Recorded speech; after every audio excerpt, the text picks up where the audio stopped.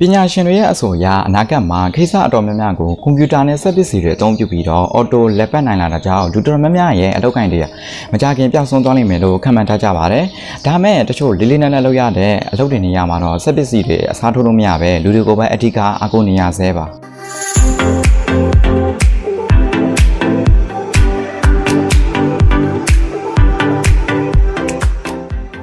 အားလုံးပဲမင်္ဂလာပါဗျကျွန်တော်ကတော့ Shine ပါဒီအပတ် summary လောက်တောင်မဲ့စာအုပ်ကတော့စာရေးဆရာ Ken Newport ရဲ့ D-Word ဆိုတဲ့စာအုပ်ပဲဖြစ်ပါတယ်စာရေးဆရာ Ken Newport ဟာဆိုရင် Massachusetts စက်မှုတက္ကသိုလ် MIT ကနေကွန်ပျူတာသိပ္ပံဘာသာရပ်နဲ့ပါရဂူပွဲရတာဖြစ်ပြီး Georgetown တက္ကသိုလ်မှာလည်းတွဲဖက်ပါမောက္ခအနေနဲ့တာဝန်ထမ်းဆောင်နေပါတယ်သူရေးခဲ့တဲ့နာမည်ကြီးစာအုပ်တွေထဲမှာဆိုရင် D-Word စာအုပ်အပြင် How to Win at College How to Become a Straight A Student How to be a high school superstar နဲ့ So Good They Can't Ignore You စတဲ့စာအုပ်တွေကလည်းနာမည်ကြီးပြီးတော့ရောင်းအောင်ကောင်းခဲ့ပါတယ်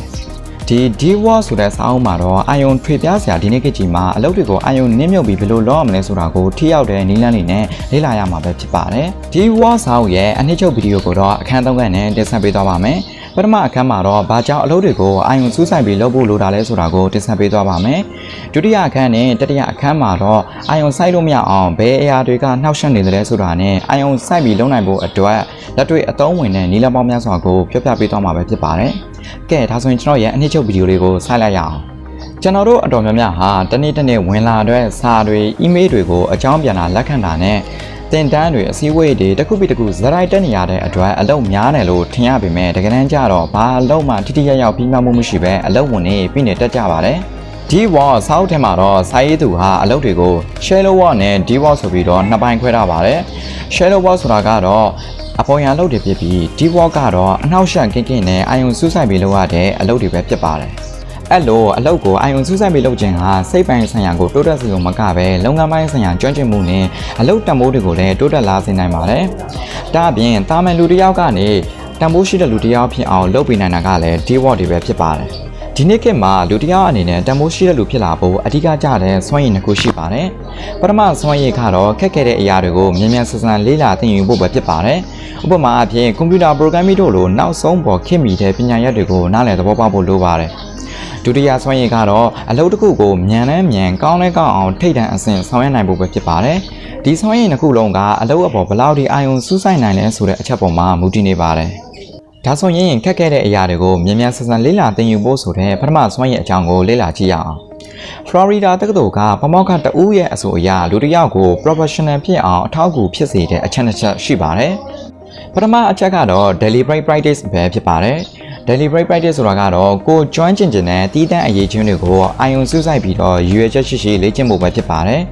ဥပမာ professional တင်းနှစ်သမားတယောက်ဖြစ်တဲ့ဆိုရင်စာပေပေါ်ပေးတာဘောလုံးလက်ခံတာအမြင့်ပေါ်ရိုက်တာလက်ပြန်ရိုက်တာနေရာယူတာစတဲ့တီးတန့်အရေးအချင်းတစ်ခုချင်းစီကိုအာယုံစူးစိုက်ပြီးလေ့ကျင့်ဖို့ပဲဖြစ်ပါတယ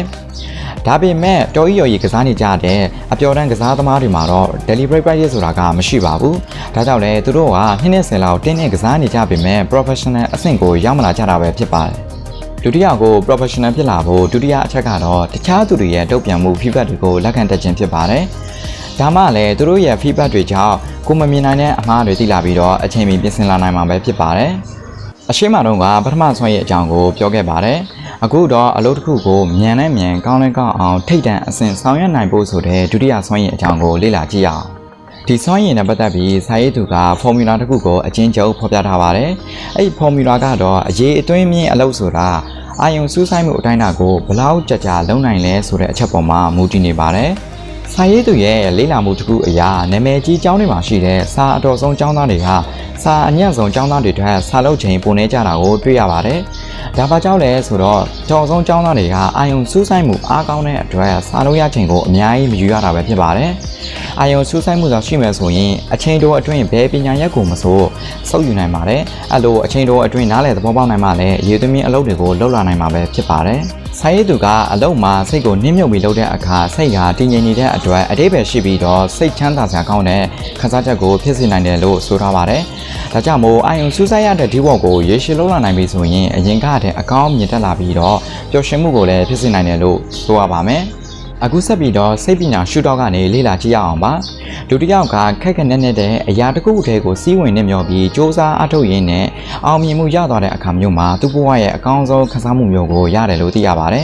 ဒီလိုခံစားမှုမျိုးကိုစာရေးသူက flow လို့နာမည်ပေးထားပါတယ်တကယ်လို့ဒီစုံတစ်ယောက်ကအလုပ်တစ်ခုပေါ်မှာအာယုံကျနေပြီးတော့တခြားအနောက်အရှက်အာယုံတွေကိုသတိမထားမိတော့ဘူးဆိုရင်အဲ့ဒီပုံကိုရဲ့စိတ်က flow အခြေအနေကိုရောက်နေပြီဖြစ်ပါတယ်ဥပမာဂီတပညာရှင်တစ်ယောက်တခြင်းရင်းနေချိန်နဲ့ programmer တစ်ယောက် program ရင်းနေချိန်တွေမှာသူတို့ရဲ့စိတ်ဟာ flow အခြေအနေကိုအလိုလျောက်ရောက်ရှိနေပါတယ်အဲ့လိုအခြေအနေတွေမှာသူတို့ရဲ့စိတ်ထဲကနေပြီးတော့အလွန်ပျော်ရွှင်ခြင်းတဲ့ခံစားမှုမျိုးကိုရကြပါတယ်အရှိအခန်းတစ်မှာတော့ဘာကြောင့်အာယုံစူးစိုက်ဖို့လိုတဲ့ဆိုတာကိုပြောပြပေးခဲ့ပါတယ်အခုအခန်းတစ်မှာတော့ကျွန်တော်တို့ကိုအာယုံစူးစိုက်လို့မရအောင်ဘယ်ရာတွေကဟန့်တာနေတယ်လဲဆိုတာကိုပြောပြပေးသွားမှာဖြစ်ပါတယ်စာရေးသူကန်ယူပေါ်ရဲ့အဆိုအရလူတွေကိုအာယုံစိုက်လို့မရအောင်ဟန့်တာနေတဲ့အချက်၃ချက်ရှိပါတယ်ပထမတစ်ချက်ကတော့လူတွေကအာယုံထွေပြားစေနိုင်တဲ့အနှောက်အယှက်ကြားတွေထဲမှာအလုံးလုံးနေကြလို့ပါလူတွေကအဲ့လိုအနှောက်အယှက်များတဲ့ပုံဝင်ချီတွေမှာဆိုရင်တိတ်ပြီးတော့အာယုံစိုက်စရာမလိုတဲ့အ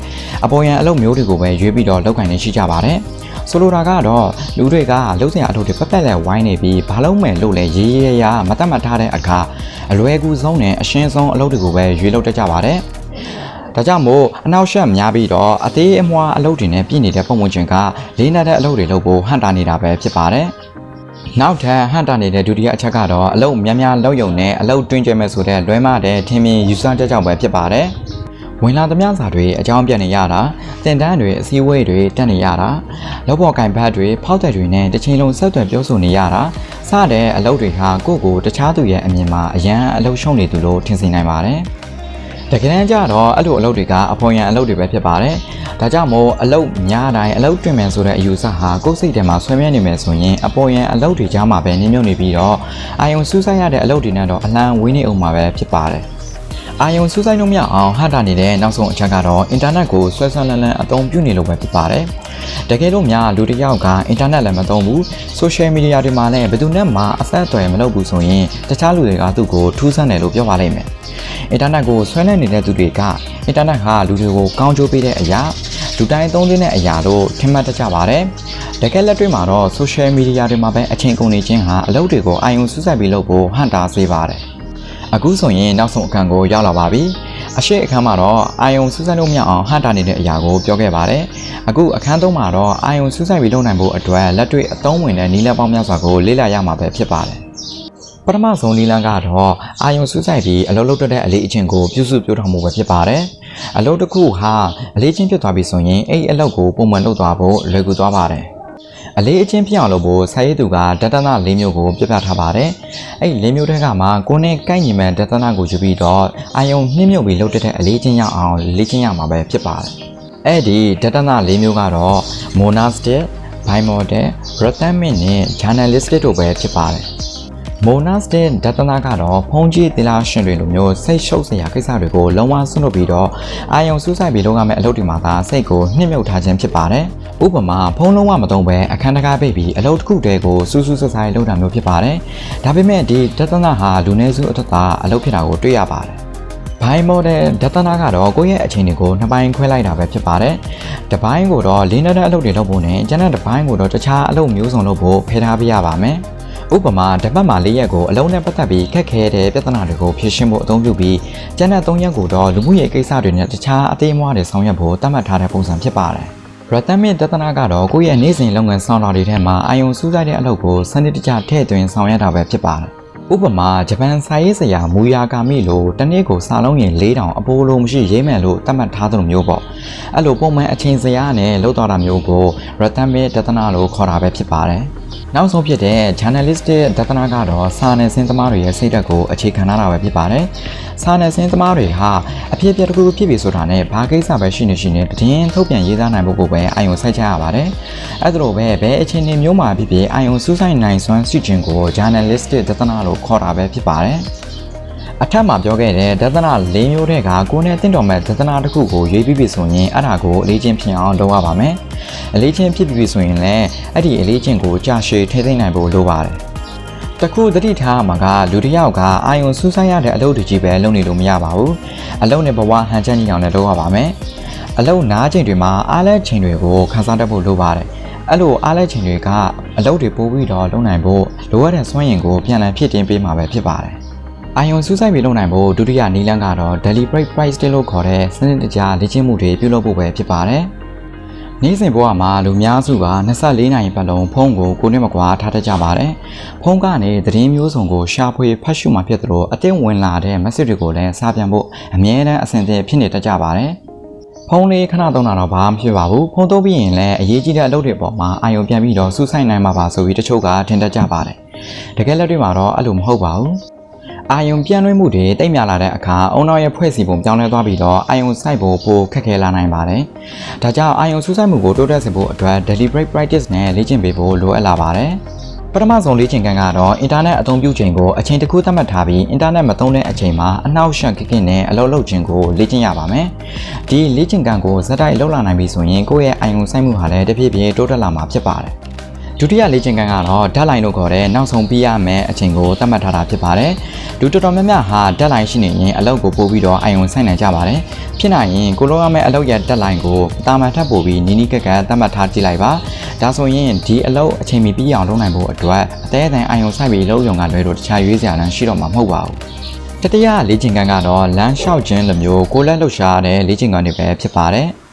လေ့ကျင့်ခန်းလုပ်နေချိန်မှာအုံနောက်ကပြင်ပအနောက်ရှော့တွေကိုခံနိုင်ရရှိပြီးတော့အာယုံစူးစိုက်မှုလည်းအားကောင်းတယ်လို့စာရေးသူကဆိုပါတယ်။ဆိုလိုတာကတော့ကိုယ်လည်းလှုပ်ရှားလုပ်နေချိန်မှာစိတ်ထဲကနေပြီးတော့အလုပ်ကိစ္စကိုစဉ်းစားနေဖို့ပဲဖြစ်ပါတယ်။စတုတ္ထလေ့ကျင့်ခန်းကတော့မှတ်ဉာဏ်ကောင်းစေတဲ့ကစားနည်းတွေကစားဖို့ပဲဖြစ်ပါတယ်။ဥပမာ flashcard လိုမျိုးမှတ်ဉာဏ်ကောင်းစေတဲ့ကစားနည်းမျိုးတွေဖြစ်ပါတယ်။အဲ့လိုမှတ်ဉာဏ်ကောင်းအောင်လေ့ကျင့်ရင်းနဲ့အာယုံစူးစိုက်မှုကလည်းတိုးတက်လာနိုင်ပါတယ်။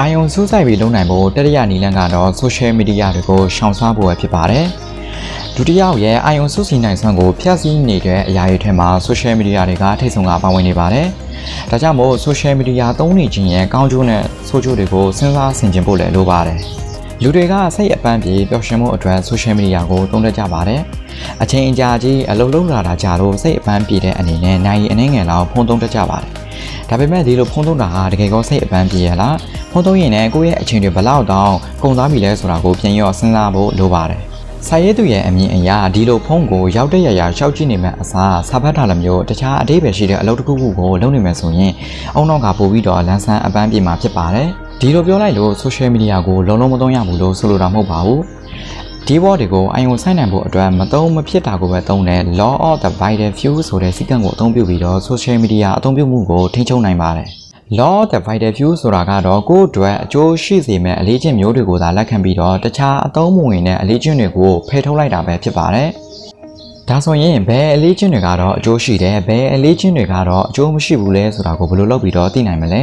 ။အလွယ်ကူဆုံးနည်းလမ်းကတော့ social media ကိုအချိန်အတိုင်းအတာတစ်ခုအထိရပ်နာထားလိုက်ဖို့ပါပဲ။ဥပမာအဖြစ်တစ်လလောက် Facebook ကိုမသုံးဘဲရပ်လိုက်တာမျိုးပေါ့။တစ်လပြည့်လို့မှ Facebook မသုံးတဲ့အတွက်ကိုယ့်အတွက်ဘာအကျိုးရုပ်သွားလဲ။ကို Facebook မသုံးတာရောတကယ်ချင်းနဲ့သတိထားမိရဲ့လားဆိုတာကိုလေ့လာကြည့်ရပါမယ်။အကယ်၍ဘာမှထူးထူးခြားခြားမရှိဘူးဆိုရင်တော့ Facebook ကိုဖျက်လိုက်တာကလည်းသင်အတွက်အကျိုးရုပ်စေမှာမဟုတ်ပါဘူး။အာယုံစူးစိုက်ပြီးလုပ်နိုင်ဖို့စတုတ္ထအချက်ကတော့အရင်ကြည့်တဲ့အပေါ်ယံအလုပ်တွေကိုရှော့ချပြီးတော့အာယုံစူးစိုက်ပြီးလုပ်ရမယ့်အလုပ်တွေအတွက်အချိန်ကိုပိုသုံးမှုပဲဖြစ်ပါတယ်။ American software company တခုကအပတ်စဉ်ရုံးတက်ရက်ကို9ရက်ကနေ4ရက်အထိ short ခဲ့ပြီးတော့ဝန်ထမ်းတွေကိုလည်းပုံမှန်အလုပ်ချိန်အတိုင်းတနေ့8နာရီပဲလုပ်ခိုင်းခဲ့ပါတယ်။ဒီ idea ကအတော်လေးအလုပ်ဖြစ်ခဲ့တယ်။အလုပ်သမားတွေဟာအလုပ်ချိန်နဲ့ကပေမဲ့တူညီတဲ့အလုပ်ပမာဏကိုပြီးအောင်လုပ်နိုင်ခဲ့ပါတယ်။ဒါကိုကြည့်ချင်းအပြင်လူတွေကအရေးမကြီးတဲ့အလုပ်တွေအတွက်အချိန်တော်တော်များများကိုဖြုံးနေကြတာတွေ့ရပါတယ်။အပေါ်ယံအလုပ်တွေကိုရှော့ချပြီးတော့အလေးနဲ့ထားရမယ့်အလုပ်တွေပို့လုပ်နိုင်ဖို့အတွက်အင်တာနက်ကိုသတိထားပါမယ်။ကိုယ့်ဖုန်းထဲဝင်လာသမျှစာတွေကိုချက်ချင်း reply လုပ်နေစရာမလိုပါဘူး။အထူးချို့ပြောရရင်ရောကိုယ့်ရဲ့အချိန်အများစုကိုတက်နိုင်သမျှအလေးနဲ့ထားတဲ့အလုပ်တွေအတွက်ပဲအသုံးဆွဲရမှာဖြစ်ပါတယ်။